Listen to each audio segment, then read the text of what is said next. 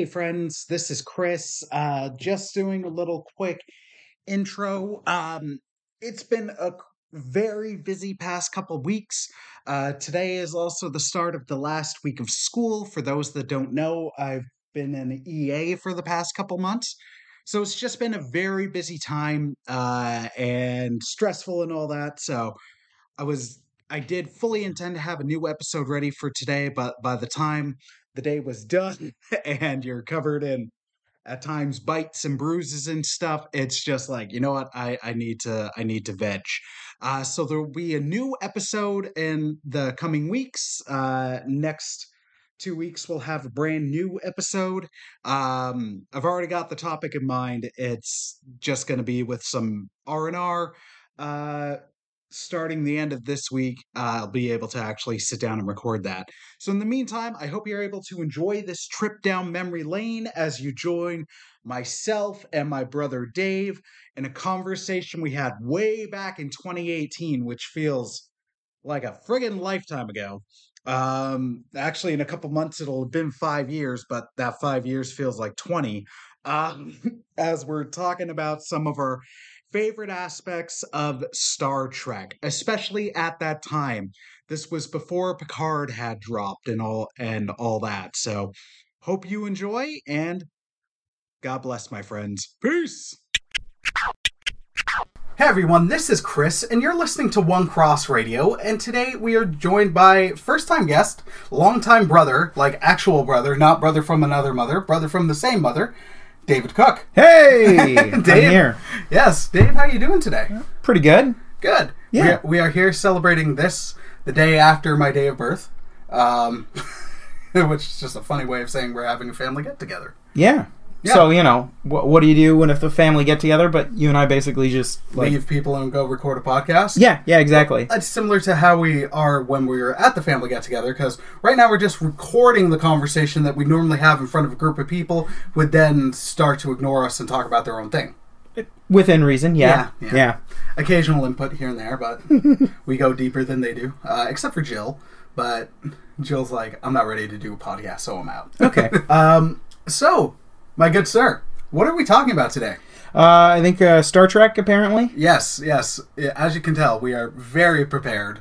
Totally. I have pages upon pages of notes. Listen to me shuffle through them right now. Shuffle. See, my sounded a little bit better. See, unlike you, though, if I had, I mean the notes I totally have. They are just right here on my phone, which you can't even hear me slide across because it's on silent mode. But for those of you listening, there's definitely a phone in his hand with notes. Totally, for sure. Hundo P. Yeah, no, we've got nothing. This is It was kind of funny because I was mentioning the other day. I was like, you and I were going to do a podcast about Star Trek, and then someone adorably said, like, I need to watch the show a bunch, like, just so I could speak with some authority. And I was just kind of like, what authority? We're just kind of stating our opinion. And then also to that person, I was like, you've watched a bunch of Trek, so your point is coming from... I don't speak with any authority. I speak with conviction about my opinions, but... And some of them are right. And most of them are. That last part's questionable. But it's just like, yeah, I haven't revisited any of the shows recently. Like, last year, I rewatched a bunch of DS9. I got to a point where other shows were starting to capture me, so then I was just like, this is on Netflix, I'll come back to it. And Next Gen, as much as I love Next Gen, and to me, that might be what I most closely associate with Trek, just because for me, and for you, because you're only like a year and a half older than me, like when we grew up, that was the Trek that was on TV for us. And there was the old crew motion pictures, but for the most part, we didn't even get the good ones. Because we got 5, 6 is alright, and I think 6 came out when you were born, or when I was born, I can't remember. But then we got Generations and meh. But then we got friggin' the amazing First Contact. Yeah, and, I mean, I think, like, when I think of, like, the first Star Trek show I remember specifically watching would be DS9. Really? Yeah, because I remember seeing Next Generation, but it wasn't something that we sort of specifically went out of our way to watch. And I think part of it was it started like we were toddlers. Right. And so there was a stretch where I remember, I don't know, as a kid thinking like, oh, this is some boring adults show. And of course I have like since watched it and have realized the error of my ways. But I remember except for season 1. Let's just get that out of the way. But DS9 when it started, I remember like specifically all of us watching that together. Well, that's the thing. I remember, like, I have fond memories, family memories of us and Mom and Dad when he was alive. Like we of course did other things, and we were involved in some school activities, but a lot of our family bonding time as well was like when we did stuff together, it was watch shows. We'd watch Next Gen. Like, granted, when Next Gen started, like, it came out the year I was born, so boom, lucky me. And, like, as it went on, like, by the time DS9 rolled out in 94-ish. Sure. 93, 94. Sure, So why yeah, not? around that time we'd actually start to pay more attention aside from Power Rangers, which, by the by, still awesome. Anyways, sorry. And then we got into Voyager, and that was a good time for Trekkies, because it was, I think they, like, the start of Next Gen was the start of something no other show had, where it was, except for maybe Law and Order, where it was an uninterrupted, like, 13 or 14-year stretch of non-stop television. Yeah. Because seven of Next Gen, 7 of DS9, 7 of Voyager. There was a planned 7 of Enterprise, because 7 became the goal, but it got to 4. And unfortunately that was cut short. Yeah, but in that time there was also like 3, somewhere, I think 5 motion pictures in that time as well, at least. Yeah. Because you had the 3 Next Gens, and I think because the Voyage Home, I think that's the 4th one, the 6th one. Generations, I know, was the one where they did the transition between the two, and that one definitely came out while TNG was still running. It came out during its last season, and the writers and the showrunners were split between, and both have been like, man, we should have just released the series finale as the movie, because the series finale for TNG was so much better than the Generations movie. Yeah, I don't really remember much about that one, which means I haven't rewatched it, which is probably enough of a hint as to, like, how good it was or wasn't, in my mind anyway. Yeah, and the reason that made me remember 6 coming out during the time TNG was on was because Worf, whose actor Michael Dorn? Michael Dorn. Yeah, Michael Dorn played an ancestor of Worf in that movie as an advocate for Kirk. Oh, that's kind of cool. Yeah. I did not know that. They threw him a bone. Well, not threw him a bone. It was a way of getting, like, a next-gen cast member, like a current Trek guy in an old Trek movie. That was kind of interesting. You mentioned DS9 as the time you started watching.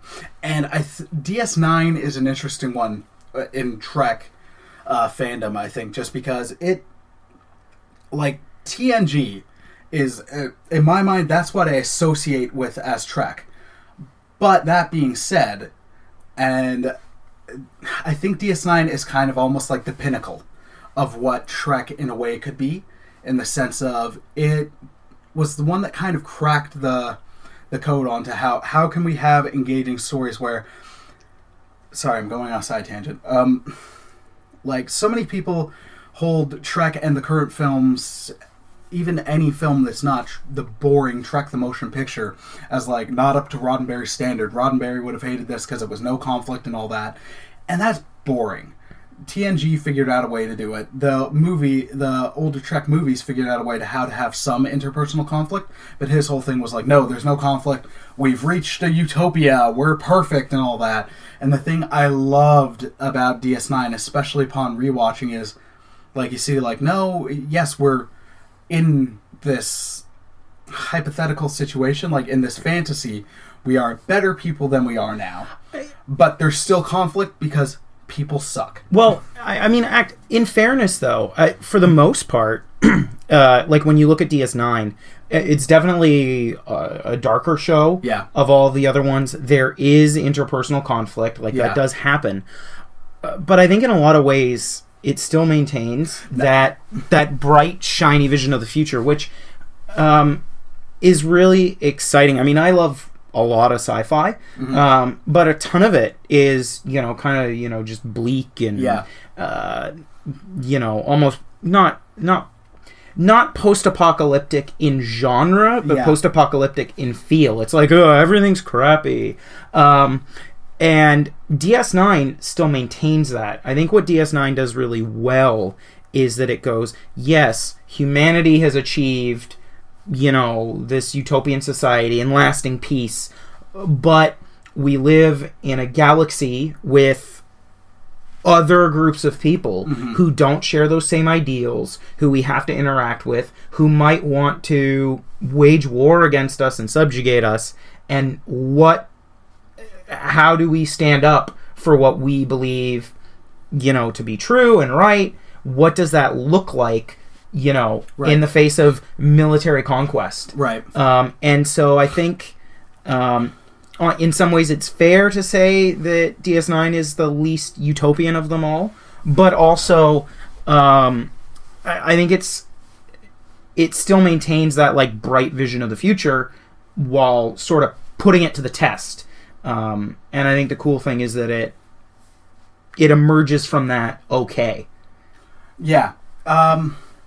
I guess what I mean by that is if I had a close comparison to another franchise that you and I both love deeply in Star Wars, one of my favorite things out of Rogue One, aside from the whole bloody movie, because the movie's amazing, was the finally getting to see, like, no, the rebels, they had to do some shady crap. Yeah. So their whole thing is like, we want to overthrow and free the galaxy, but all the movies and the current trilogy, because let's be honest, First Order's the Empire. Yeah. The Resistance is the Rebellion, and we are still in the original trilogy. Well, I mean, I'm really looking forward to Return of the Jedi, which is going to be the third one of the new trilogy. Although the last one was an Empire Strikes Back. But let's save this for a Star Wars one. But the thing I loved with Rogue One is you finally saw, like, the rebels, the good guys, no, they were totally willing and underhandedly getting their hands dirty to accomplish their goals. And DS9, in some ways, was willing to explore that. Like, that the Federation that was held up as the, like, humanity is this pinnacle of peace, it's this pinnacle of virtue. Like, we are advanced, we are beyond money and all that. DS9 rolls out Section 31. Yeah. Which was crazy interesting. It might be more interesting on paper than it necessarily was in execution. I think they kind of overdid it a little bit, but yeah. But when they first brought it in and hinted at, you're like, what? Yeah. Because that's not something that had ever really been explored in Trek, but it would line up with human history. It would line up with current human history, and it's something that you could totally believe would still happen, like in this utopia where they're in the show, they're like, we do not acknowledge Section 31. We do not condone Section 31. I mean, the vast majority of people would be appalled by it. Yeah. And yet they've managed to find a small subset of people who are willing to, for the most part, throw their ideals aside in order to defend their ideals. Well, and then you've also got, even though a lot of people are appalled by it, there's not a lot of people who are like, as the show goes on, you find out more in the Federation know about it, where they're like publicly against it, but they're absolutely okay in accepting the outcomes because the outcomes favor them. Yeah. So that I found crazy interesting. And then even though Nemesis, it was Next Gen movies. It was First Contact. No, Insurrection. Sorry. Insurrection had a somewhat similar theme where they were just, you were finding some of the Federation Council people were starting to be like, you know what? Screw it. If this is going to favor us, like, we're willing to ignore things. We had the evil admiral trope, which is something that comes up with some amount of frequency in Star Trek. Which makes sense, though. Like, yeah. To give them credit, he wasn't like full on like I'm evil for evil's sake. Yeah. Like he made a moral argument where you're like, we can understand. Yeah. And he was being played by the true villain. Yeah, right. Yeah. But you could understand where he was coming from, but it was messed up. Yeah, I mean, it's funny. I've actually, on the topic of Insurrection, as much as it wasn't my favorite movie, like it was a great episode, though. I've read detailed arguments as to why actually, like, he was right. Yeah. And that, like, the Federation, that Jean-Luc Picard and crew were actually in the wrong in that movie, and they were being dumb, and, and it's like, well, yeah, but they're supposed to be the good guys and condemning people to die. But anyway.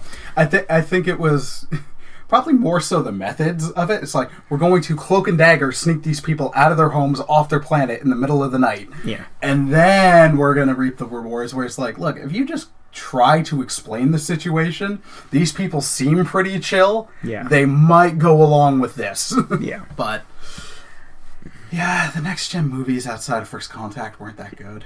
No, but, yeah. I mean, we still had First Contact, which was amazing. So, out of Trek, what would you say is your favorite? Series? Series or movie? Well, I'll do movie first, because that one's easy. First Contact. Even above Wrath of Khan?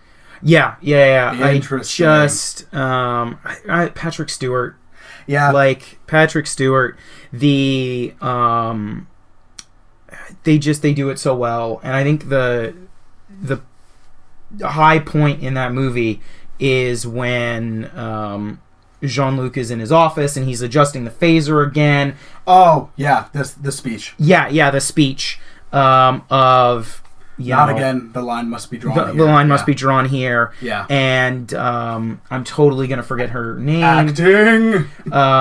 But the lady from Earth at the time, Yeah, I can't remember the character's name, but I think her name is Alfred Wood. I don't know. I'm sorry. But, she kind of calls him on... His crap. On his crap. And, like, you're being Ahab here, you're sacrificing everything to get your whale. And he realizes that she's right. Yeah.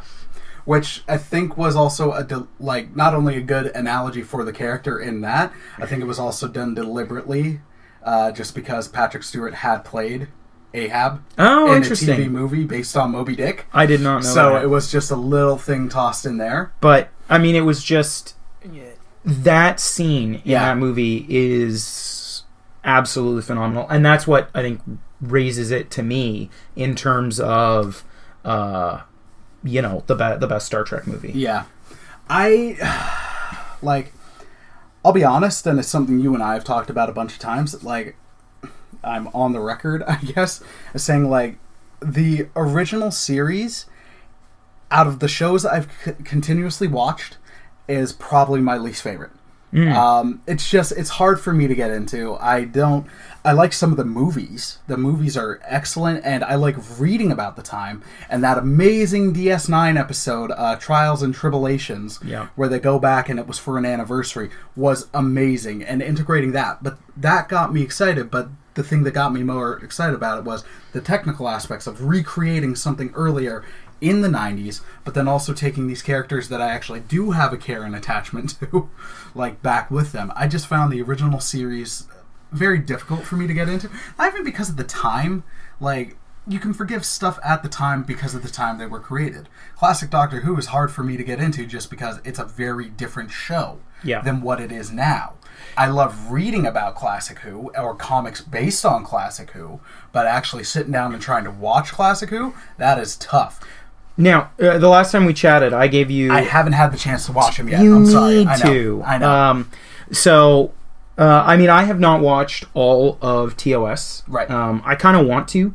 There's some solid episodes in there. There's some good ones. There's also some that are, like, a little bit tougher to get through, is what I'll go with. The pacing's slower, and sometimes that's awesome, and sometimes it drags.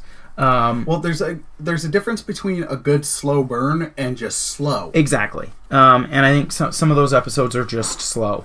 But there are a couple episodes of TOS that are without question among the best episodes of Star Trek ever on television. Yeah. Which I've heard. Yeah, which you seriously need to watch. I will actually sit down and watch. I mean, I can't remember all of the ones I mentioned to you. Let me see if I still got there were two specifically. The two that I'm definitely thinking of that you should watch, and that you, the listeners, should definitely watch if you haven't, are Balance of Terror, which is when the Romulans first show up, and it's a fantastic episode. It's got this like submarine hunt feel to it, and it's absolutely fantastic. It's great, tense moment. Some of the early TOS episodes, you had Kirk is like the super genius, and he just like wins by being so much smarter than his opponent, and his opponent is an idiot. Whereas in this one, they actually made his opponent also be quite smart. I mean, at the end of the day, spoiler alert, Kirk doesn't die and he outsmarts his opponent. Yeah. But they gave him a really good opponent as well in the Romulan captain. Which, it's always weird to me as I read about classic Trek where people are like, Kirk's so super smart. Where I'm just like, I've never got that vibe from him. Not that I'm like, he's an infidel, or he's an invalid, or he's dumb, or anything like that. Like, only one of those words that you just listed would be correct. Yes, yeah, that's fair. I sometimes words, Dave. Yeah, this is true. This is true. But yeah, I never got the impression like switch gears for a second. I remember on Friends.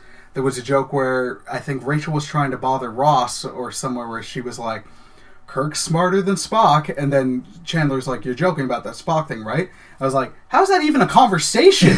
Like, I've watched the movies. Dude is not Spock's level. It's a different intelligence where Kirk, I'm like, if you were to describe Kirk as smart, I'd be like, well, yeah, he's street smart. He's very active smart. He's got. I wouldn't think of him as math smart, but no, he's tactically smart. He's got the tactics. I mean, one of the not strategist, but in the moment tactical. Yeah. He's got a brilliant tactical mind, and that's something I think they've done well in the new movies. Yes, but also one of the things that they did well in the new movies that wasn't always the case in the original series is that in order to make Kirk look smart. In the original series, they would often just like, okay, now you're going to interact with an admiral who is clearly an idiot. Yeah. Because, the evil idiot admiral, that is a Trek tradition going all the way back to the beginning. Right. And so it was like, well, yeah, he's smart because everybody around him is an idiot. Whereas, they did a lot of less good things in the new movies, but one of the things that they at least did was that instead of making Kirk smart because everyone around him is an idiot, they made the people around him smart. And he just infidel, right? Yeah. They made the people around him smart, and he was just smarter. Yeah, or smarter in a different way. Yeah, exactly. Yeah. And so that was one of the things that they did well. And Balance of Terror, to get back to the episode from our rabbit trail, his opponent is actually smart. The other episode... City on the Edge of Forever. I'm reading the text right now. Perfect. City on the Edge of Forever is just... It's a phenomenal episode. It's a time travel episode. Another trope in Trek. Yeah, it happens a lot. Trek trope. Trek trope. Which, in that amazing episode from DS9, Trials and Tribulations, I think it's episode 504. So just go on Netflix and watch it. Also it's a great time travel. Episode. Also time travel, and at the beginning of the episode, because they go back to Kirk, the people from the time travel department of Starfleet are like, dude was a menace. And they list off a bunch of times. Sorry, please continue. But anyway, it's a time travel episode, and they go back in time and they inadvertently cause a change that prevents the Federation from even being formed, and they have to solve that. But there's a bit of a moral dilemma involved. I don't want to give too much away, right. But it is just it's a fantastic episode. Great character stuff. It's really good. Nice. So yeah, and watch please I will. do yourself a favor I will. and watch those 2 episodes. I will. Jill and I have just had a very busy time. Yeah. That goes for those of you listening too. If you haven't watched those episodes, you need to. And the other one I've heard to watch out of Classic Trek is I can't remember the original. It's the Tribbles episode. Yeah, the Tribbles episode. I think it's called The Trouble with Tribbles or something. Trouble with Tribbles, Trouble with Tribbles.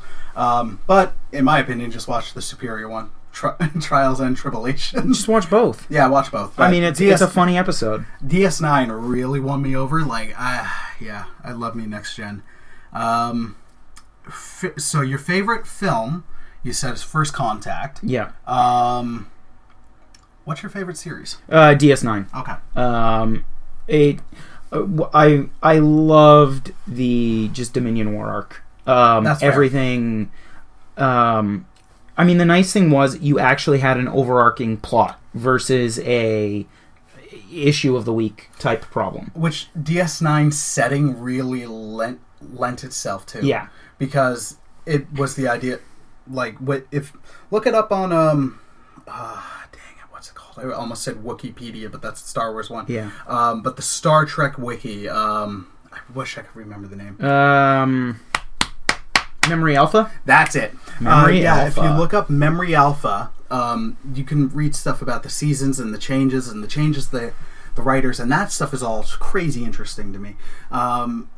But where they were like, it was the idea of it's a saloon, where it was the Star Trek Western, where here's the setting where it's a saloon with the same characters, but of course you're going to have people popping in and out. That's what. Yeah. It's so much easier to get revisiting characters. I mean, on Next Gen, you didn't have that many revisiting characters aside from Q, who appeared like in first season they used a lot, and then they used him sparingly and better in later seasons where he'd show up once or twice a season. Listener, you can't see the look on his face, the wrong look on his face. Wrong look. Dave is not a fan of Q, which is wrong. No. Well, okay. Yes, I am not a fan of Q. Yeah. No, I am not wrong in my opinion. I love Q. And then, but outside of him and Lwaxana Troy, who is nobody's favorite. Oh, gosh. And a couple other characters, and Wesley after he left the show as a full-time cast member, because their whole thing is like, we're out on an adventure, we're in this corner of space this week, and next week we're in another corner. Right. But when you're on the same bloody place, yeah, the whole 7 seasons. And it actually makes sense to have recurring guest characters who appear and grow. Yeah, that's the thing. You have DS9. Everybody grew on DS9. Yeah.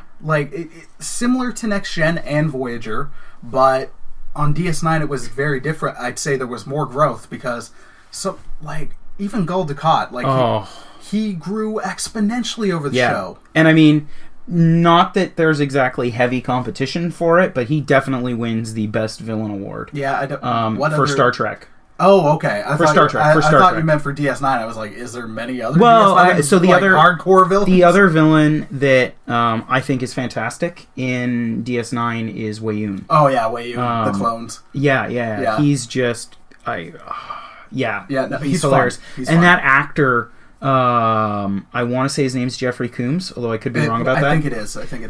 He just does a phenomenal job. He plays a recurring guest character in Enterprise, also fantastically. Oh, okay. But yeah, he does a fantastic job with Weyoun. So that's the thing, is not only does it have good recurring characters, DS9, it's got great recurring villains. Yeah. It's kind of nice when you see the villain and you're like, oh, I'm happy to see them. Also, you're, wait a minute, no, that person's evil. Yeah. I mean, Dukat, they do a really cool thing where for a long stretch of time, it looks like he's got a redemption arc going, and there's a little bit of an anti-hero thing working, and he kind of starts off as frenemies with them, and it's not till late, even as they're on opposing sides, on the few times they talk, they're still frenemy-ish. Yeah, he's charismatic. Yeah. And so that kind of bleeds through. Yeah. And the other thing that DS9 did great was redeem the Ferengi. Oh yeah, for sure. Yeah. Which, before we segue, because that's a great segue point for me. I'll say, out of the movies, excluding the new 3, out of the first 10 Trek movies, it's almost a tie between First Contact and Wrath of Khan, and it's different. Both are pretty tied evenly for Trek films, but then taking it necessarily out of the Trek films and putting them up against other movies, they're great movies. They're ones that you can refer to to non-Trekkies to be like, look, just sit and watch this. It's relatively isolated. You don't need to have a huge foreknowledge of what's going on. Yeah. But then also, I can't help but give so much credit to Wrath of Khan, because it's an amazing... I'll say it. I think it's an amazing film on its own. It's a great film. But then also, in comparison to what came before it, it is one of those sequels where it is exponentially better than what came before it. That's normally not something that happens. Most of the time, you're like, okay, you get a good sequel. You might get a good sequel that doesn't hold that's still not on the first one's level. Wrath of Khan is like, if Trek the Motion Picture is the floor, which it's not that much higher than, because I think Trek the Motion Picture sucks. What, you didn't appreciate 40 minutes of just slow motion glory shots of the Enterprise? No, I did not. I mean, I'm sure it was great. The best thing that came out of Trek the Motion Picture was the theme for The Next Generation. Let's just leave it there. Yep. The score was amazing. The film was awful. Yeah. And there's a reason that Roddenberry was not allowed in for production for the following films. Look at Trek the Motion Picture. But then Wrath of Khan is a great film, and there is a lot of tension between an antagonist and a protagonist who never actually share the screen together, who are never actually in the same room at the same time going to blows. And it's an interesting thing because it's a guy who's Kirk's physical superior. Because when you think Kirk, you think, I'm going to roll in the dirt and punch the bad lizard costume guy in the face. Or current Trek, because Pine's awesome. Yeah. But that one, it's it made Kirk have to think. It made Kirk have to go outside his box, and then, because in a one-on-one fight, it's not even close. Khan would mop the floor with him. It'd be almost like the Next Gen trope of, Worf's our strongest guy, now let's have the new baddie throw him across the room. Yeah. That's what would happen. So you've got that aspect. It's a fun movie. It takes Trek to a different spot than it had been in the show. Yeah. So it's out of especially the TOS movies, it's the one I probably go to the most. Yeah. Again, it's got a good villain. It's got a smart, clever villain. That takes, and then it's not like it's a species or anything. It's just this one guy who was introduced in the show, not even in a huge episode from the show. I've watched that episode, and it's a decent enough. And it was a one and done episode. It's neither a particularly good nor bad episode. Yeah. But just whoever was behind Khan managed to go hey, we can do something with this. Yeah. And did something phenomenal. Yeah. It's I watch a lot of classic Simpsons because I have seasons 4 through 8 on DVD, and then there was one where it's Star Trek 12, so dang tired. And then it's the Klingons, again with the Klingons. And that's something that I think the original movies did go. They went to the Klingon well a lot. Because it's Trek 3, the Klingons with Christopher Lloyd. And Kirk's son, spoilers, dies. And Spock, in the title, spoilers, comes back from the dead. And then Trek 5, yeah, but I mean, Klingons. Trek 6, Klingons. 3 out of 6 movies. And then Generations. Guess who shoots down the Enterprise? I'll give you a hint. It's some rogue, bloody Klingons. But Chris, you haven't heard Shakespeare until you've heard it in the original Klingon. Don't get me wrong. Yeah. Christopher Lloyd as a Klingon is kind of awesome. It was fun. I'll give it that. Yeah. No, it's just the original movies and the show. I get it. The Klingons were the big bad because they were at war, but still, it was just a well that they kept going to, and it's something I appreciated with Next Gen and then DS9. Less with Voyager, and this is once I'm done. This is the segue I was talking about. The Next Gen movies, the Next Gen show, and DS9, really tried to introduce other species. Like, to give them credit, there was the horrible misfire of the Ferengi, but they were like, it was at least trying to do something new. It's like, okay, we got the Vulcans, and 8 or 9 times out of 10, the Vulcans are great, they're logic, they're not jerks, 9 times out of 10. We're not going down this rabbit hole.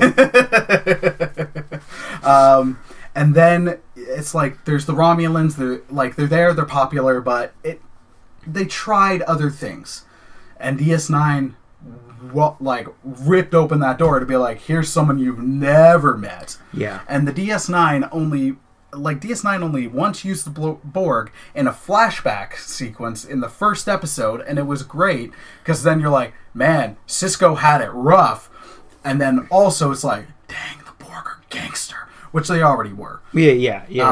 TNG, I'll give TNG credit. I think they used the Borg the best, and they established like an enemy, probably the best, or at least tied with DS9's use of the Dominion. Right. So, the segue that was mentioned 5 minutes ago is now happening now. What do you think were some misfires along the way? In a specific show or Trek?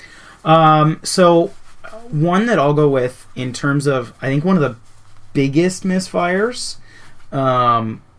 was Voyager not delivering on its concept. That's a great one. And I mean, I've watched Voyager all the way through, and I enjoyed it. Like, it's a good series. It definitely has some flaws. It's got, some bigger ones.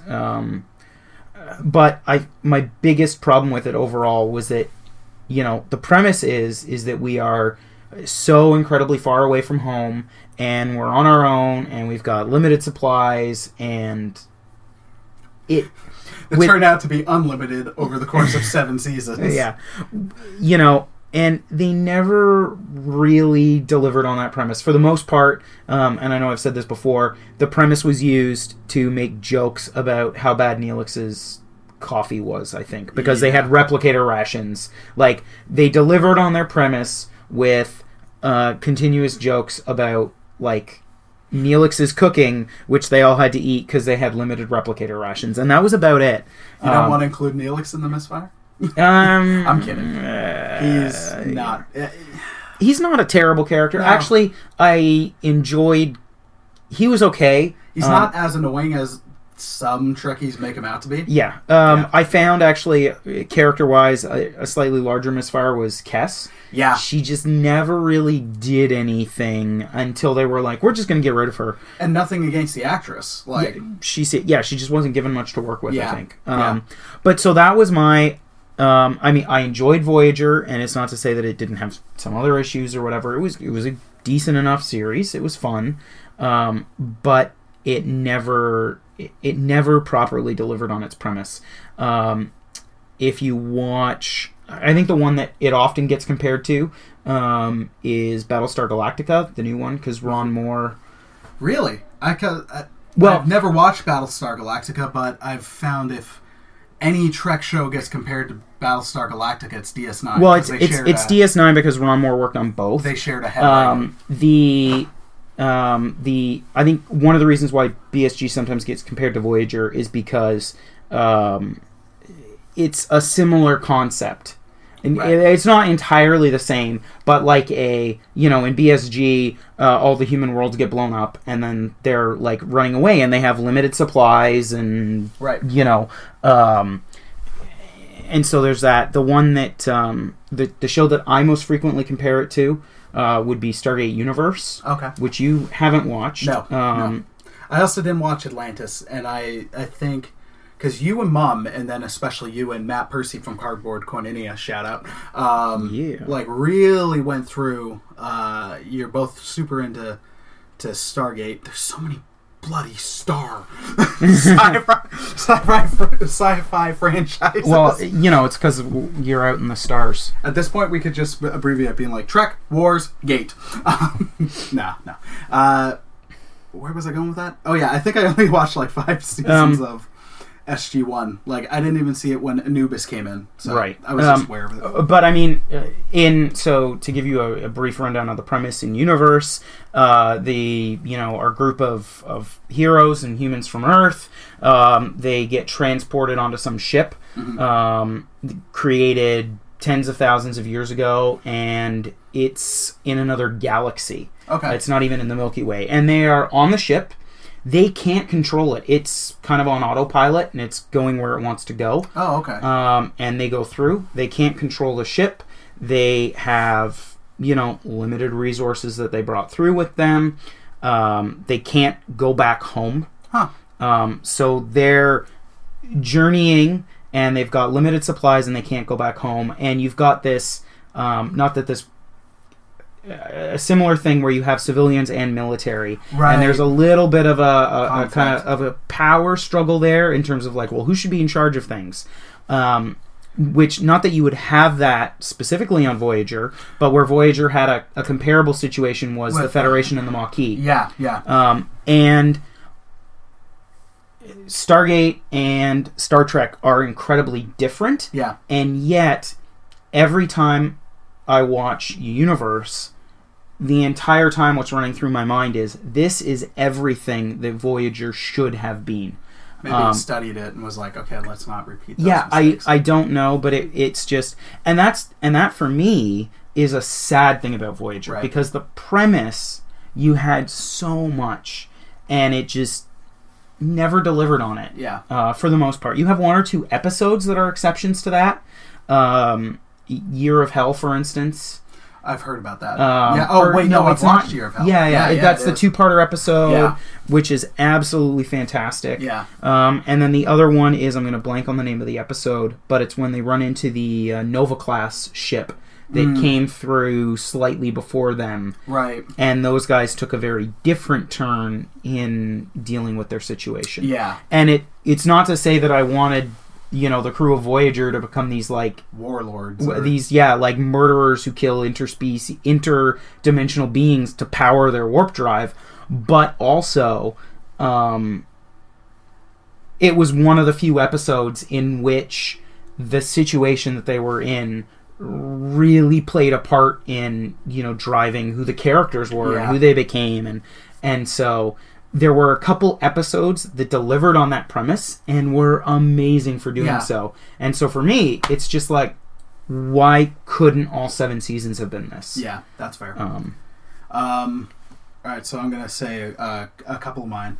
I think the Ferengi and Next Gen that was definitely a misfire. Just because, of course, like when you look at the Ferengi, you don't think like this is a threatening, conquering species. So then... how they redeemed them, especially through Quark, in DS9 was nothing but a stroke of genius. Because now you're like, there isn't another species like them in Trek. Where their whole thing is like they've made a god out of money, and it's all about profit. Like it's just about profit. They will do shady things to make a buck. Yeah. But they'll also, if it's in their best interest to make the most money, they will support a good party. Because for that's it. Yeah, that's Ferengi. They're the antithesis to the Federation. Exactly, because they're still very much a sexist culture. They are everything the Federation is not, but not in terms of being warlike. Yeah. So that was I love that redemption. Misfire, a number came in Voyager. As we were talking about DS9, we were like, the setting allowed the reoccurring villain to work. TNG worked with the Borg as a reoccurring villain greatly because they were so few and far between.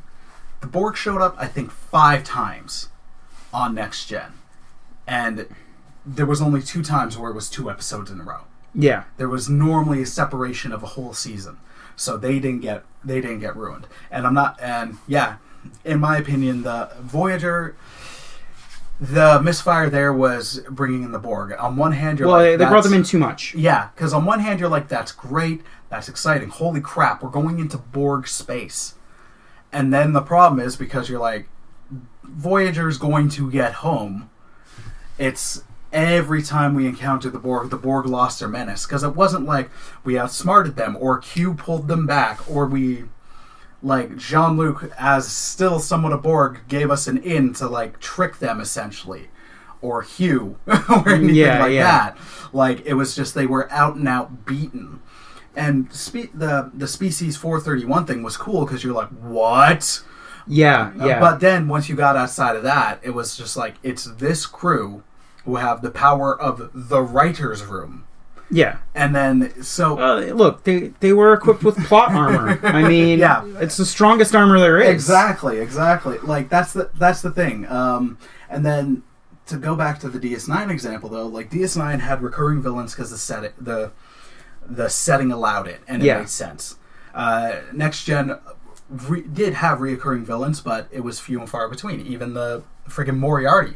Yeah. Like, he showed up few and far between. And he could have shown up almost, not every week, but more frequently, because they use the holodeck all the time. But Voyager, for its first 2 seasons, had a reoccurring villain who showed up in a bunch of episodes, and it was... the Kazon dude. The Kazon. Which... was a misfire in terms of frequency, was a misfire. It was just a misfire. Oh, yeah. For me, as much as I don't like how much Voyager reused the Borg, Voyager became something I enjoyed watching essentially around the 3rd, 4th season when they brought in the Borg, because then it kind of got more streamlined and more of a focus, I felt, where it's like, okay, now Trek out of any show has growing pains. Like, normally it's the first season that's the weakest. Sometimes the second as well. And that holds true for TNG Season 1 and a bit of Season 2. Deep Space Nine Season 1 is definitely rough around the edges. But Voyager's first 2 seasons are, to me, at times unwatchable. I think part of the problem is with the Kazon. Is that they're not a good villain. No. One, they're not a good villain in general. Like, No. They've got, like, a space fleet and can move around, and yet, in the first, 10 episodes, they're after Voyager because Voyager can make water for them. Like, they literally, they want to steal Voyager's water or something because Voyager has replicators and can make water. It's like, you have ships capable of traveling faster than light, and you can't find water in space. There's lots of it. Weren't you just on a planet that had water? Well, when they first met, they were on a planet. Right. There was, like, a desert planet for the most part. But, like, there's lots of ice in space. Yeah. And you can apparently travel faster than light. So there was that. And also, if there is a Star Trek show where it doesn't make sense to have a recurring villain, it's Voyager. Because Voyager is essentially, for the most part, pointing the ship at Earth and then traveling at warp speeds towards it. Now, yes, they emerge from warp speed every single episode because they want to watch a constellation. They have to watch a constellation or explore a nebula, and I mean, they do, in fairness, make the point that, like, look, it's going to take us 70 years to get home traveling at maximum warp. Maybe we should go a little bit slower, and we'll find something that will help us shorten that journey. Yeah. So, like, cool, fine, but as a general rule, if I'm pointing my ship towards Earth and flying at, way faster than light speed, I shouldn't be running in to the same Kazon guy on his ship every other week unless he's following me. Yeah. Like, it just doesn't make sense to have the same Kazon guy be your recurring villain. Yeah. Whereas, like, at least with the Borg, they're not running into the same Borg person every week. No, exactly. It's the Borg. We are the Borg. Exactly. And so, as much as I didn't like how much the Borg appeared, they made a lot more sense as a recurring villain. Absolutely. Because they occupy oodles of space, and we know they can travel faster. Yeah. So, it makes sense for them to keep running into the Borg. It made almost no sense for them to keep running into the same 3 Kazon captains time and time again. Now, to give Voyager credit, and I think you'll disagree, but I'm right. We'll see about that. My favorite episodes of Voyager actually have to be the ones with Q. Only because I think I'm making a face of disapproval. You really don't like Q. No, I don't. I love that character. he's so fun. He's very much a chaotic neutral, and that's what I enjoy about the most with him, because he just goes up to mess with Jean-Luc, but there's normally a reason that you find out later, aside from just like, I'm feeling pranky. Just so we're clear, the best episode that ever had Q was the DS9 one, where Cisco punched him in the face, and then he never came back ever again. Which, I think it would have been weird if he came back. It was almost a weird episode. I like that episode with Q, but out of Q episodes, it was a weird one, because suddenly Q is just like, well, I'm kind of in love with this person, and I'm chasing her. And it was very ineffective. Oh, yeah. In comparison to Q on Voyager, when he has this crush on Janeway, and it's hilarious. Like, Voyager had some very comedic moments, but the apex of them was Q anytime he flirted with Janeway. I'll give you that. It was funny. Outstanding. Especially the first time they meet, where he's chasing the other Q, who wants to commit suicide. It was a season 2 episode. They stumble upon a Q, who they later name Quinn, just so you're not like Q1, Q2 or anything. Right. And then when Q is talking to Janeway, he's just like, has anybody ever told you you're angry when you're beautiful? And then just showing up in her bed and her freaking out, and then especially the one where you find out like he wants to create a new Q, but he feels it's with humans, and right, trying to pursue Janeway the whole episode just cracks me up. And then they handled it very well, because here's a character who could easily take them home, and the writers were like, how we want to bring Q in, but how are we going to do it when he can solve this problem? And then it was John Delancey who's like, but he wouldn't. They'd be like, take me home, and he'd be like, no, that's not how you're getting home. That's not how you're supposed to get home. And then that's it. And then you just get the fun of Q interacting with these characters. Because I find the thing I like about Q is he makes stuff happen within the show in a very different way than normally happens within the show. So it can get to some interesting territories. Anyways. Sure. I'm not... Don't get me wrong, John Delancey does an amazing job, and there are times when he there are definitely comedic moments that arise because of Q. I must protest. I am not a merry man. Yes. So good. Oh yeah, actually, most of the times when he interacts with Worf, it's Eat just any it's good hilarious. Books recently? Yeah. I'm not a fan of Q as a character. Like, they basically were like, oh, we're going to make God, but we're going to make him kind of impish because I guess we will. And I just never, liked it. That's fair. Is effectively what it boils down to. And I found him annoying for the most part. There were comedic moments, but I was just like, eh. See, I always, when I watch Next Gen Season 1, you could probably put in as a misfire. Just because but I don't want to, because Next Gen to me is great. I never answered my favorite series, and I think it and DS9 are pretty neck and neck. Okay. Because there's times where if I want to just throw Trek on, that's not a movie, I'm going to Next Gen. It's the comfortable one. It's the chicken noodle soup. Well, it also has for the most part, one-off episodes. Yeah, exactly. So you can just watch one episode and not care. Exactly. Whereas DS9, the one-off episodes are few and far between. And they're the weak points of the series. Trials and tribulations. Well, those are the exceptions. And there's some great character episodes in DS9 as well that are relatively one-off. But, there's also, a half-decent number of kind of, skippable episodes in there. And the skippable episodes tend to be the one-offs. Yeah. Other misfires. To me, Enterprise, to an extent, I didn't watch it like you did, so I'm not trying to throw it under the bus. I'm understanding that there were debatably two, but definitely one great season and half a good season, if not a full second good season, but seasons 1 and 2 were rough. To me, the beefs I have with Enterprise are tenfold in Discovery, which to me, the whole thing is a misfire. just burn that show to the ground. Wow. Sorry. No offense to the cast and crew. Like, the cast is... I've watched the first 2 episodes. I could barely get through them. The cast was great. The crew and the special effects are very well done. But, sorry, I'm going to rant I'm going to rant on Discovery. But Enterprise... It's the issue I have with... If you're going to do a prequel, you have to do it well. And then there's a lot of traps you can fall into with prequels.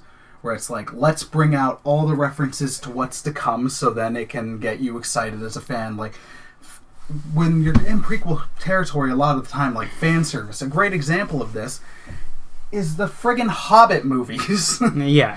I mean... Which, Discovery, but Enterprise, it had. I have a love-hate relationship with the Borg episode. Oh, it's so good. It's a really good episode. But it just, to me, it creates some issues where you can debate which we won't. It gets into a bit of a predestination paradox. Which when you're involving an entity that exists outside of time and space in Q, makes it complicated. Yeah, as a sequel episode to... But Star Trek, just to briefly jump down this rabbit hole, like, Star Trek has dealt with predestination paradoxes before. And it's not the first time. It's not the last time.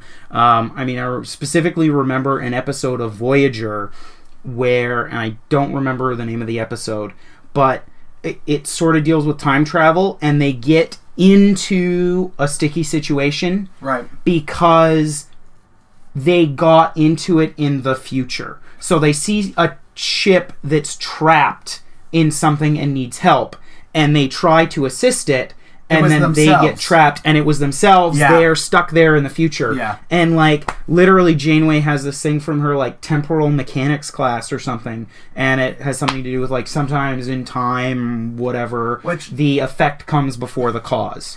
If you're... And so, like, and I'm not saying that makes predestination paradoxes okay as a thing, but... This is something that Trek has done before and is comfortable with. So it's not like this is a new thing to Trek to be establishing a little bit of a predestination paradox in an episode involving time travel. But their whole thing is a lot of the time when there is... so much of the time in Trek, they're like, this could be a predestination paradox. We need to avoid this. We don't want to create predestination paradoxes. And then it's also, for me, the difficulty of you're now involved... Like, you're making a predestined point involving something that that was the cause from something outside your the linear time. So then it's like, here's this circle, and now you're grouping something else.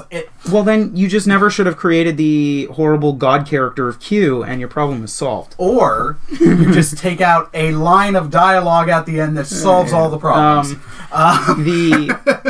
To defend Enterprise, and Enterprise is oddly enough, and it's my second favorite Trek series. And to give it credit, it had a great cast, a great crew with interesting characters. Yeah. For me, where I consider it a misfire is it got, I think it tried to do its own thing, but while being almost a bit of a slave to the continuity. Actually, and then trying to introduce stuff from continuity from further that they never had first contact with, the Ferengi, all that, and then yeah.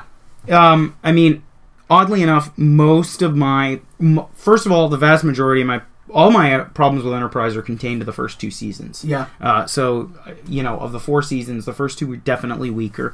There were some good episodes in there. There really were. But I think for the most part, it actually wasn't... My biggest problem with it was they had this, like, temporal Cold War. Right. Which was the main storyline of really the first 3 seasons. Yeah. The only reason I sort of tolerate that timeline or that storyline is because it gave season 3, which I loved. But my problem was that it felt like it seemed like that storyline was twofold. One was it gave them an excuse to not have to worry about continuity as much, because we've got strange actors from the future trying to influence the past, so things are going to be different than they otherwise would have been.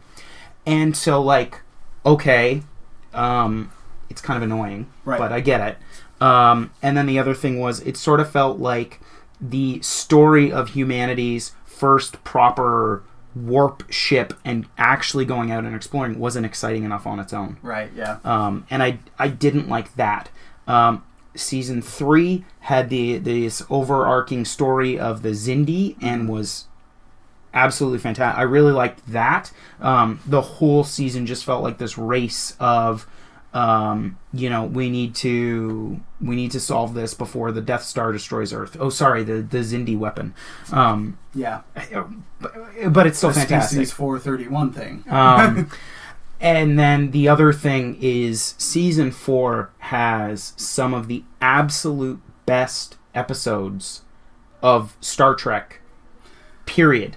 There's some really good, just classic Trek. Like when you think of Star Trek, the TNG or the TOS, this going out and exploring and learning new things about the universe and about ourselves. Season 4 of Enterprise has some absolutely great stuff on that. And you get to see the beginnings of the forming of the Federation. You get to see humans coming into their own and, being diplomatic in terms of solving problems between other species. Right. And it's a great stepping stone to see how the Federation eventually gets formed. Right. That part is really cool. It's also really nice because, especially in the first 3 seasons, humans aren't perfect. Like, we're close, but we definitely have some shortcomings, and you can see them get over those, which is just really exciting. Before we segue into why Discovery is awful, because I just hate it. I hate Discovery. Hate's a strong word. I just really, really, truly don't like it. One thing that is, I think a lot of the fan base considers this a giant misfire. And I get it, but I can understand the position that the producers were in, is the Enterprise series finale, where... Now, to be fair... what season finale? I don't know what you're talking about. Okay. It never happened. No. See, now, here's the thing. As I've read it, and it's something I liken to almost the Office, where in season 9, you had a 2-parter, and then the 2-part series finale. And then I look at it like, the 2-parter before, that was the season 9 finale, because... the series finale was like, we're a year later, or roughly that, and that's how we're ending. And then the producers were like, that was our intent, because by that point they were like hoping that it would get renewed for a 5th season, but they became aware that it was not going to happen. Yeah, so then they were like... what happened was, with that specific episode... was effectively because when Enterprise was being ended, it was the end of Star Trek on television, and it was the end of years. To give them to apply the context, like Nemesis had bombed. It had just bombed in theaters because this was 2003 or 4. Nemesis came out in 2002. It was going up against Lord of the Rings. And there was an unfortunate track record with the next-gen movies of each one did less significant, less well financially. Yeah. So Nemesis kind of came and went. It bombed out of theaters. So they weren't sure what was going on with the movies. And then Enterprise was canceled. So that whole huge Trek renaissance that had just happened from 1987 onwards, where the film franchise was dead in the water, and now the TV one that was also going concurrent with that was now dead. Yeah. So to them, it's like, we kind of have to say a farewell to the franchise. They wanted the series finale of Enterprise to serve as a possible farewell. As a Star Trek finale. But they were limited to a 1-hour episode instead of the 2-hour one that they wanted. And so instead of a good series finale for Enterprise, we got a a holodeck episode of TNG. Yeah. And it, yeah. Yeah. And as I've read, like, I think some people like the producers, Rick Berman and I can't remember, but who had Rick Berman was shepherding Trek from midway through TNG. Like, he was the creator. Roddenberry? Yeah, I'm brain farting. Like, fully brain farting. Wow. Yeah, no. I don't think you're allowed to put this episode on your podcast. I said Roddenberry earlier. It might have been negative, but I said it. Like, Roddenberry, like, he had been right-hand man to Roddenberry from Next Gen's first season. Yeah. And then as Roddenberry stepped back, Berman stepped in more. And I think it was Braga. Yes, Brennan Braga. Brennan Braga. And both these guys, I think they had a lot of good intentions. But it's also interesting with the Trek at that period, it was going through a weird time of it had been on the air consecutively for 13 or 14 years. Each season. Maybe like 16 or something. If it Yeah, ended in 03. Right, yeah, because it was in 87. So the films were doing less well financially. And the shows, rating-wise, were doing less well. Like, Yeah. As you compare DS9 to TNG, as it's going, viewership dropped. And then as you compare later seasons of Voyager to DS9, viewership was dropping. And then Enterprise started well. But there's definite fatigue there. Yeah. Because it was going nonstop in film and on TV. So they get a lot of crap. Like, they get a lot of crap. But that move I can definitely understand. But it might have benefited if they had done a clearer job of the preceding episode being the clear, like, season finale. Yeah. And then somehow done a... Well, and I mean, I know, like, a lot of... Like, I make the joke of, like, what finale? And there are people who, in some ways, rightly or wrongly, consider the preceding episode to be the series finale for Enterprise. And I mean, it functions half decently as one because they sort of resolve their issues, and are ready to take the first stepping stones towards creating the Federation. You can kind of see that by the end of the fourth season, where it's clear where this is headed. And so it's not. It wouldn't be a great finale, but like it's a semi-reasonable one. Yeah. Well, for any show that kind of finds out midway through shooting that it's not, you can't bank. It's not like Next Gen, DS9, even Voyager. Like, they knew they were getting 7, and they knew they were stopping in 7. Like, it was a show decision to stop. Yeah. So they could resolve it as greatly as they wanted. Mm-hmm. Enterprise was going for 7. It didn't make it. Yeah, which is sad because what they could have got to. I really am sad that we're not going to get the stories that they would have told in those following seasons.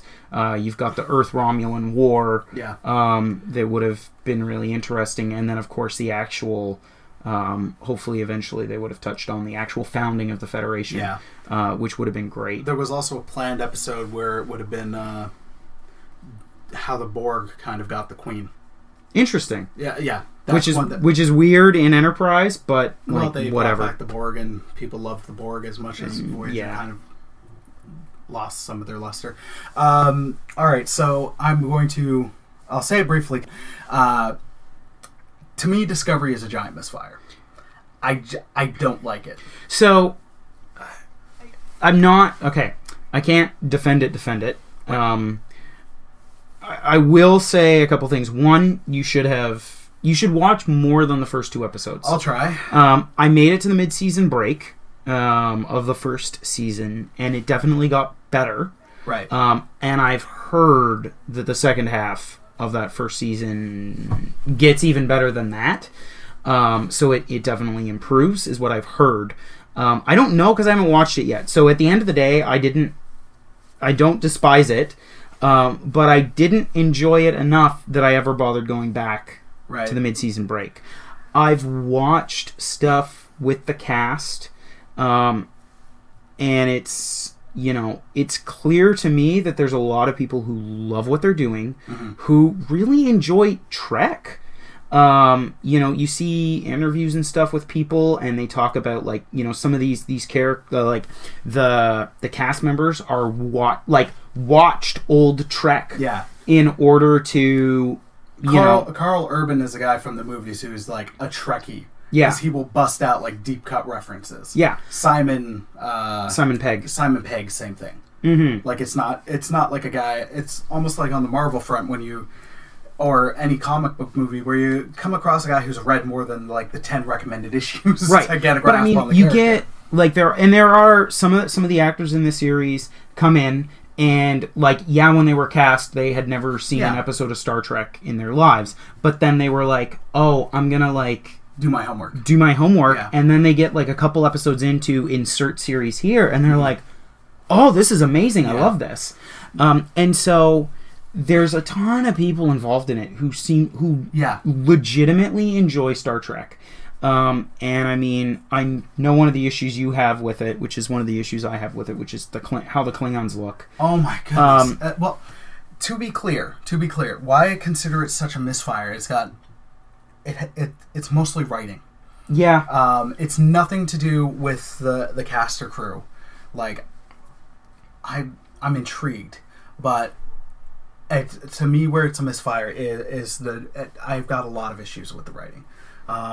Trek itself is a franchise that like really almost prides itself on how much it sticks to continuity for the most part. Yeah. Because the Trekkies will rip them a new one anytime they deviate from continuity. Yeah. It's why Trials and Tribulations was so painstakingly recreated, because they had to recreate everything. Because they're like, none of the sets exist anymore, none of the props exist, or very few. We have to track them down because they will kill us, essentially, if we do this wrong. And with Discovery, I feel like you can tell there's a care here, but it's almost like there's not the care to the continuity that there should be. The effectively what they did, for better or worse, and I think you and I are both on the worst side of this, but is that they threw out visual continuity. So they hugely. So, and I mean, you can. I don't agree with that decision, but I can understand ish.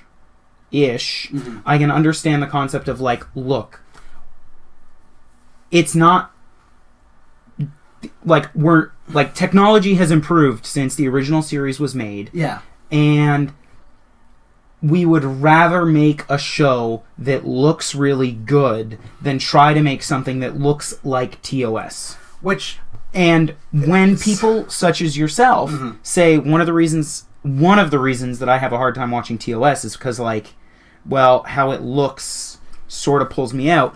I can understand the impulse. I can understand trying to television is a very different medium now than it was in TOS, and it's still an evolving medium from the time it was in TNG. Yeah. But we're not talking there was a big difference between the Klingons in the motion picture series and TOS. Uh-huh. And then they found a way to address it without addressing it in the DS9 episode, and then in Enterprise they figured out a way to incorporate that into it. Yeah. Which was fantastic, by the way. It's not even just the visual. It's not even, the visual. It's also, that's a huge visual. Oh, yeah. I'm not even talking, special effects-wise, because I get it. You've got a much higher budget than any Star Trek show you've had before. Yeah. Or you're taking what they did from Prelude to Axanar and doing great special effects on a limited budget, because you can do that. But it's not even here's great special effects. It's here's everything different. The ships barely, if at all, resemble the ships that came before. Yeah. The Klingon warships look drastically different. Yeah. The Klingons themselves, frankly, look terrible and look nothing like the Klingons that you're going to see in continuity. Yeah. In years later. And to my knowledge, they haven't really done anything to try to address how these things look so different. And the aspect of the main character, Michael, being Spock's stepsister, I have a lot of gripe with. Because Spock's a main character who mentioned his family pretty often. Like, we knew his family. So, here's this unnamed character that we've never mentioned before, that we are now going to shoehorn in. And then in the second season, bring in Spock. I don't... So, I disagree with you on this one. On the one hand, I think it was unnecessary. To me, it could have been like Vulcan stepchild. Or like a human stepchild to a Vulcan. I am absolutely fine with, but it's a thing with previous movies where it's like where prequels and stuff where it's like, let's force this connection to someone from before, so we can then get the care that you have for them. On this I don't character. necessarily like. Okay, there are good, valid reasons why it makes sense to have Spock's family to be the adoptive family. One being that Spock's father is married to a human woman, and I can definitely see there being a reason why he wouldn't talk about it. I actually just, I'll say 3 weeks ago, watched the episode that introduces Spock's parents. And when when Kirk meets Spock's parents, he doesn't know that those are his parents, and Spock is never like, "Oh, this is my father, Kirk." I think it's Spock's mother who has to be like, "Well, he's our son." And there's this. At least in that episode, there's definitely a gulf in the relationship between Spock and his dad, and it gets resolved over the course of the episode. But there's some distance there, and so I can see there being a like the Vulcans are quite private, and I mean clearly Spock doesn't even think it's necessary to introduce the Vulcan ambassador as being his father. So given that, I don't think it's not entirely unreasonable to have Spock have had a stepsister, an adopted stepsister that he never mentioned. Is it likely? No. Well, also considering but it's Spock not, died on screen and his family showed up for that. But maybe she dies later. Like, we don't, the point is I don't think it's entirely beyond the pale. Right. Is it the best decision? No, but it's not unbelievably. It's not unbelievable. Right. It effectively is what it boils down to for me. So that part's fine. The visual thing with the Klingons drives me nuts. Yeah. Largely just because it's so unnecessary, and I think, and it almost speaks to, I think, oddly enough, what defined a lot of Trek, especially TOS, and even other series, was the limited budget that they had. Whereas now technology has come so far that, like, you see interviews with the guys on, like, the arts team and the costume team for Discovery, and between 3D printers and, like, the stuff that you can do on a computer now, they can do whatever they want. So now it's an excess. And now it's an excess where they basically let the art and costuming team, they were like, go, do whatever the heck you want, be free. And no one at any point ever thought that, hey, maybe we should, like, rein them in. Whereas to give, again, total kudos to Prelude to Axanar, that's a great way to have earlier Trek ships look like they did in TOS, but in better definition. Yeah, and I mean, I don't know how familiar. So if you're listening to this and you don't know what the heck Prelude to Axanar is, look it up. It's a fan film on YouTube. It's about 20 minutes. It is friggin' excellent. Yeah, it is not even remotely canon. No. I mean, okay, it's not canon because it's not official, and therefore it's not part of the actual story. But it could be. It could be it's incredibly well done. It's about the earliest skirmishes between the Klingons and the Federation. And it was inspired by, like, the creators didn't like the new movies too much, so they're like, this is how you could do Trek on a similar budget. Where visually, it looked a lot like the Trek 09, Into Darkness, and Trek Beyond. but it was to them much more true to the spirit of Trek. It managed to have updated visuals while still looking like it belonged in the same universe as TOS. Yeah. Whereas Discovery, not at all. Yeah. And for me, like when they first announced Discovery, before they announced what Discovery would be, they were like, there was a lot of thoughts going around.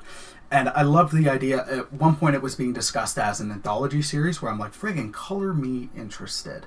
Because there's a lot of periods where if you can do a prequel but keep it limited, I think that serves it. Where it's like, let's focus on this period in time for a mini run of 5 to 10 episodes or less. I'll say it, I've said it before and I'll say it again right now. The episode run should serve. The story should inform the episodes, not the episode run informs how long the story is. And then if you wanted to visit stuff about the Enterprise B that we only saw in Generations for all of 5 minutes. Or C, which we saw in the amazing episode Yesterday's Enterprise. Yeah. Shout out. Fantastic episode. Like that would have been interesting to me. But with the visuals and all that, I'm just like, you guys should have just done a Star Wars Legacy idea. Star Wars? Yeah, no. Oh. It's a specific reference. Before Disney bought the rights to Star Wars and then bought the comic rights from Dark Horse? And sold them back to Marvel. Dark Horse was running the Star Wars comics, and then there was in the books there was the Legacy line of books, but then it then inspired the comics run, where Star Wars Legacy takes place roughly 100 to 160 years after Return of the Jedi, or one of the most recent points in the books. So it's far enough removed that it was borderline carte blanche with they could do whatever they want. Okay. It's Star Wars, so the story is cyclical in nature. It's always like the Jedi are few in number and the Sith are taking over. There's an empire and there's a rebellion. That's Star Wars in a nutshell. But it was removed enough that it didn't have to be a slave, like really be a slave to stuff that came before it. It could work in organically references to the past, but without being like, crap, we've got to honor the past. Well, we're in this position now where not only we have to serve the continuity for what came before us, we can't dent or ruin the continuity for what's coming after. Right. And I think kind of to sort of ish touch on that, like to relate it back, is that yes, it can be really difficult to tell a story and be a slave to continuity. Mm-hmm. But sometimes when you allow yourself to be confined by that, you end up with really good storytelling. You can. Far, I just haven't seen it. Yeah. Admittedly, I said, I've watched 2 episodes. But I think part of what I'm saying is part of, I think, the problem with Discovery is that they didn't allow themselves to be confined by some, at least visually, they didn't allow themselves to be confined by the canon. Enterprise got really good when they stopped giving themselves an out to ignore canon. Right? The first 2 seasons I found were really weak, and it was they had this temporal Cold War that allowed them to, we can do an episode about the insert random thing here that they should have no business knowing about. Right. Because we have an excuse. Whereas season 4, when they were finally done with the temporal Cold War business, it got really good. And Star Trek, I found, has, when they, not always, but oftentimes when they allow themselves to be confined by the canon, they get good storytelling out of it. And when they just decide that they can do whatever they want, they get so excited being able to do whatever they want that they forget to tell a good story. Yeah. To me, Discovery has been a misfire. One of the things, and I'll ask you this after I've said this, it's not what I wanted out of Star Trek. So, out of the future of what I want out of Star Trek, at least on the television front, because I don't know what's going on with the movies. Because right now, Trek number 4, the movie, is in limbo. Because Chris Pine has apparently walked away, because Paramount wants to play it cheap. They were bringing back George Kirk from the dead, so Hemsworth was coming back, but they want to do it on the cheap with him, so both are like, we're out. And I don't know how you're going to do that movie especially without Kirk. Yeah. So the movies are kind of up in the air. What I want out of Trek, and we might get, to an extent, out of the Jean-Luc Picard show, which I am thrilled about. That is the most exciting Trek news for me out of the most recent years. Is, I think, so many people are eager to get back to the main universe after Trek. Like, it should be in the Prime universe and not in the Kelvin timeline, where I'd be excited about that story. Not because it's in the Prime timeline, but because you had an event in the start of Trek '09 that, to me, shakes up Trek The and destruction shakes of up the Romulus. galaxy. Romulus. Because Romulus is done. And they've explored it a bit in the comics, and I'm understanding about in Trek '09, in Trek the Online. Star Trek Online. That is what they deal. They deal with the fallout of that. Like, so that to me is a huge storytelling perspective. Where if you want to incorporate, and I know people are like, don't incorporate action into Trek. Action has been incorporated into Trek since Wrath of Khan. But if you want, and onwards. But if you wanted to do that more organically, that represents it, because you're now in a universe without Romulus Prime. These adversarial species is now gone. Well, yeah, maybe they're not gone, but they're certainly dealt a major blow. Possibly on the verge of extinction. That is a power that is now removed. So that creates a power vacuum. Which you've got the warlike Klingons who have been at war, in peace, at war again, and then at peace with the Federation. Yeah. Who might be like, we're season control. We're going to take this sucker. Yeah. You could easily incorporate, like the Borg is like, you know what, they're weak, we're going to do this. They could easily do it. You could come up with a way to have the Dominion try to come back, whether or not that would be good. I'm not saying. Oof. But and that part would probably be the weakest, admittedly. But that, to me, that setting creates so much story potential that it makes no sense to me why we're still in the prequel territory. Right. And I mean, based on where the Romulan Empire was, too, you could have other... you have space for some other species or power... to seize control. From the other side of the Romulan Empire, you know, in the Beta Quadrant or whatever. Exactly. You can introduce the new villains. You've got so much opportunity there. And then if you wanted to further remove it from, like... the other thought is, like, if you wanted to further remove it from Trek '09, but still have that be the point, you could do the legacy thing and set it like 160 years later, where the Klingon ships can look like they do in Discovery. Yeah, I think the issue with going further forward into the future, and which was one of the reasons why Enterprise went back, is that, especially you got this, it became the case as you went further and further in Voyager, or in Star Trek in general, Voyager just being the biggest example of this, was the episodes that revolved around technobabble. Yeah. Insert techno problem here. Now by the end of the episode, we figure it out and we resolve it. Insert technobabble here. And the other thing was you had, by the time you get to the end of Voyager, you know that in the future there's a temporal prime directive and there's a group of people who go through time to make sure that, like, we observe the timelines. And as the technology improved, quote unquote, going through the show, you had more and more episodes that really revolved around technology as opposed to, like, finding a good character-based story here. Now, is that a problem of Trek, or is that the problem of writing? I think it's a little of A, a little of B. Okay. In that it's not a problem with Trek specifically, but as you get more and more of it, one, it's a temptation that it's easy to fall back on as a writer, and two, if you go too far forward into the future, you now actually have to address the fact that you have, like, a group of people whose job it is to monitor the timelines. Right? And so that's not something you can necessarily easily ignore if you're going to follow the continuity of what was established in, say, Voyager, where you had Captain, I can't remember his name, who was always upset with Janeway for screwing up the timelines. Chakotay? No. He was some, like, captain guy from the future who was always coming back to be like, you're messing things up.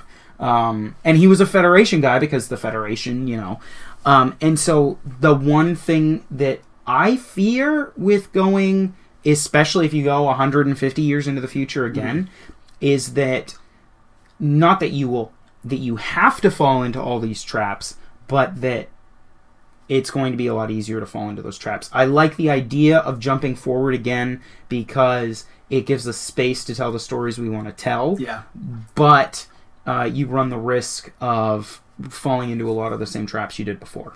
And the difficulty with Trek in comparison to something like Star Wars is because it's based on Earth and Earth history. You can do another Star Wars thing and do Knights of the Old Republic, where you go backwards and it's so far removed, because then you're like, well, we're now just in Earth history and this is pretty boring. Yeah. Well, no, you just go back to the 1960s. That's what they always do. So what are your hopes out of Trek? And Jean-Luc show? I for the most part, I in entertainment in general do my absolute best to avoid all news about anything. Here's the news. There is a Star Trek show coming about Jean-Luc. That's the only news. I know. But for the most part, I don't want to set expectations. I don't care about rumors or early script things or whatever, because whenever it eventually arrives, I just want to enjoy it on its own merits. That's fair. So, I mean, Jean-Luc's cool. So hopefully the show is good. I would like to see Discovery get better. I'm hoping it does, and that I'll get back to it. I mean, I had the opportunity to watch the second half of the first season, and I never really bothered. But let's be clear, most of the Star Trek seasons, or most of the Star Trek series, had a really weak, at least first season, if not first two seasons. Yeah. So I don't think it's unbelievable for Discovery to course correct and become a really good show. That's the one thing that's currently ongoing. That's the thing that I most hope for. The one or two random bits of stuff that I've heard from season 2 makes me less hopeful, but we'll see what happens. Again, I generally try to avoid most of that stuff so that I don't come in with preconceptions. And so I think that's what I would most like, is largely just because that's currently ongoing. I would like that to get good. Well, or get better, improve. That involves me complimenting the show. I want to go and watch it and get caught up. Yeah. Is effectively what I'm saying there. Whereas right now, I don't dislike it, but I guess at the end of the day, I don't really care all that much. That's fair. And I want to care. I want to know what's going to happen. And so, yeah. That's fair. All right, I'll quickly close with a couple others I thought of out of my kind of wish list. With the Jean-Luc show, it's going to take place after Enterprise, after Next Gen. Maybe it'll just be a big long all holodeck episode with Patrick Stewart playing every role. No, I'd love to see I'd love the opportunity to revisit some of the Next Gen characters, because I love those characters. I'd especially love Q to show up. I know you would disagree, but the Jean-Luc and Q dynamic is weirdly one of my favorite things from Next Gen. The way they play, the way those two play off each other, is always entertaining to me. And the few times that they have and some of the times they've interacted in the IDW ongoing comic series, the writers and artists have captured that dynamic perfectly. So whenever I see it, I want it more. And you can also play on. You could definitely make a joke in there, just because there's a line in Next Gen. In the first episode with the Borg, Q Who, where he says, I am ageless, Picard, you are not. John Delancey has aged decently well. Patrick Stewart has not aged at all.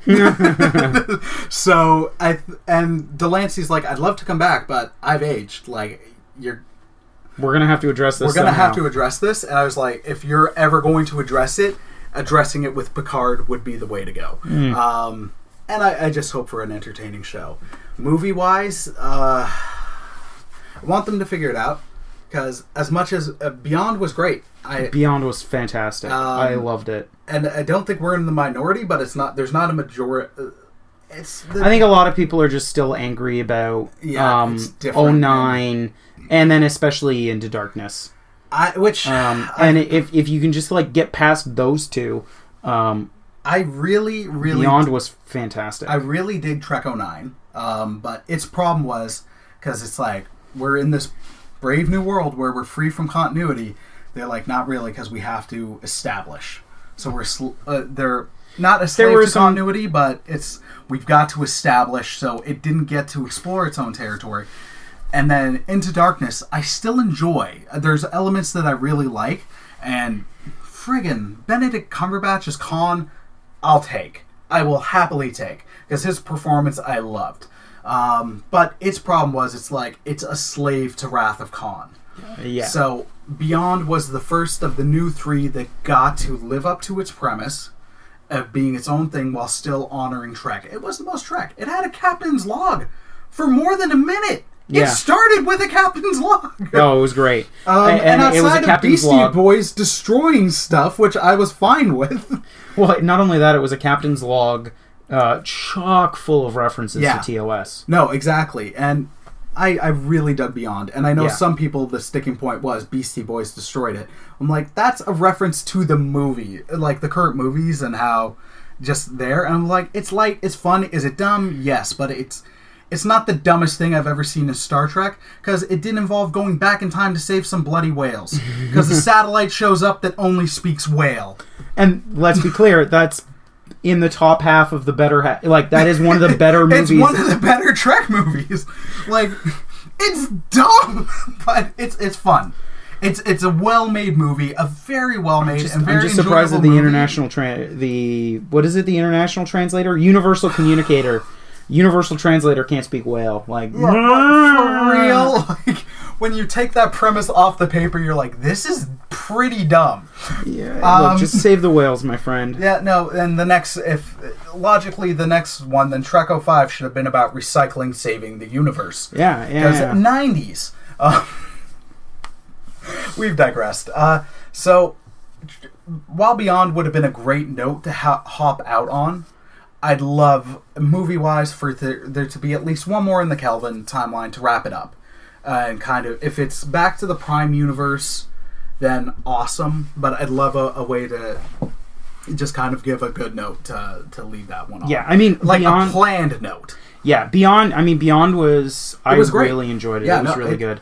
One of the things... you're going to come for me, even though I'm one of you for the most part. I put Beyond in my top 5 Star Trek movies. Just remember, when you come for him, he couldn't even remember Roddenberry's name. Even though I said it earlier, disparagingly, because he was limiting and some of his story ideas were boring. He made Trek the Motion Picture, and it's one of the worst Trek movies. Just remember that when you come after him. That's right. I put Trek the Motion Picture roughly around the level of Trek 05. Wait, not Trek 05. Trek 5. Final Frontier. The one that Shatner directed that is terrible. Yeah. Is the motion picture as terrible? No. But it is so boring. Roddenberry. But anyway, sorry, I do like Beyond. Beyond. I really liked. It was great. It tied in really nicely with Enterprise in terms of some of the continuity there and that sort of thing. And again, I think this is another example of Trek being good when they honor continuity. Yeah. Now, also, but to give Into Darkness some credit, I have to give it. They had a number of Trekkie moments. The working in of triples made sense. The reference of Section 31 I loved, and it was also similar to how Section 31 operated in DS9 times. Yeah, where it's like the blops of Trek. So working in those things, which unless you watched through DS9, you had no idea who the hell Section 31 was, and the triple is a decent callback. It's definitely the worst of the three. Oh yeah, but it's to me, it's not even. It's still more enjoyable than Final Frontier, Search for Spock, and Trek the Motion Picture. I'd have to rewatch some of those. I mean, Generations. Okay. The motion picture is boring. So boring. But at least there's an original story there. No, that's fair. That's fair. Where there really there isn't an Into Darkness. No, that is fair. Oh wait, you mean Kirk dying and Spock being the one to yell "Khan" isn't original enough for you? That was that was John Harrison being a misdirect. I mean, that was one of the Khan few things being I a enjoyed. white dude. Well, Which, although he was in Wrath of Khan, wasn't he kind of like Hispanic-y? well, he was very Hispanic looking in Starseed, he- but he was very Caucasian and buff. And Yeah, at no point did he ever look like he earned British. the last name Khan. yeah, But, no. you know, whatever that is Trek. Yeah, that's Trek. Cool. Dave, thanks for having the discussion with me. Trekkies, I honestly do consider myself a Trekkie. I do love this franchise. Don't come at me too hard. We are a very fickle fan base, and up until recently, I'd say we were the most fickle fan base, although the other fan base I am very much in. Star Wars gives us a run for our money in terribleness. So what you're saying is we should have a new competition between Star Wars and Star Trek Well, we are... of whose fan base can be more fickle. No, I think we should become less fickle. And the Star Wars Wait a fan minute. base needs to ease up on attacking actresses for playing a part. So what you're saying is we should let the high ideals of Star Trek inform us. Yeah, maybe. Okay, I don't know. Yeah, maybe. Okay. Or Q. That's the moral of the story. The No! The moral of Q's story is have infinite power and be kind of a jerk with it. But a jerk who helps people do right things in the end? Yeah, no. I think, if you want... Yeah. He did the right thing in the end in a number of his episodes. While stirring the pot, that was so much fun to watch. I think the moral of Q's story is get Worf to say, Sir, I protest, I'm not a merry man. Or what can I do to prove to you that I have no powers? Die. Alright, so Dave, thank you for joining us. Just to give people an update, aside from being my brother, what are some of the things you do? Well, I'm an accountant, which is my job. That's what I, Do for work. Yep. I also like board games. Sure. So to give another shout out to Cardboard Koinonia, Matt and I chatted about board games recently. So You were just on one of their not a vlog, but a video. yeah, one of their YouTube videos. Yeah. So if you like my sweet, wonderful voice, you can hear some more of it there. You can also actually see what he looks like. Yeah, but really, it's the voice. Oh my goodness.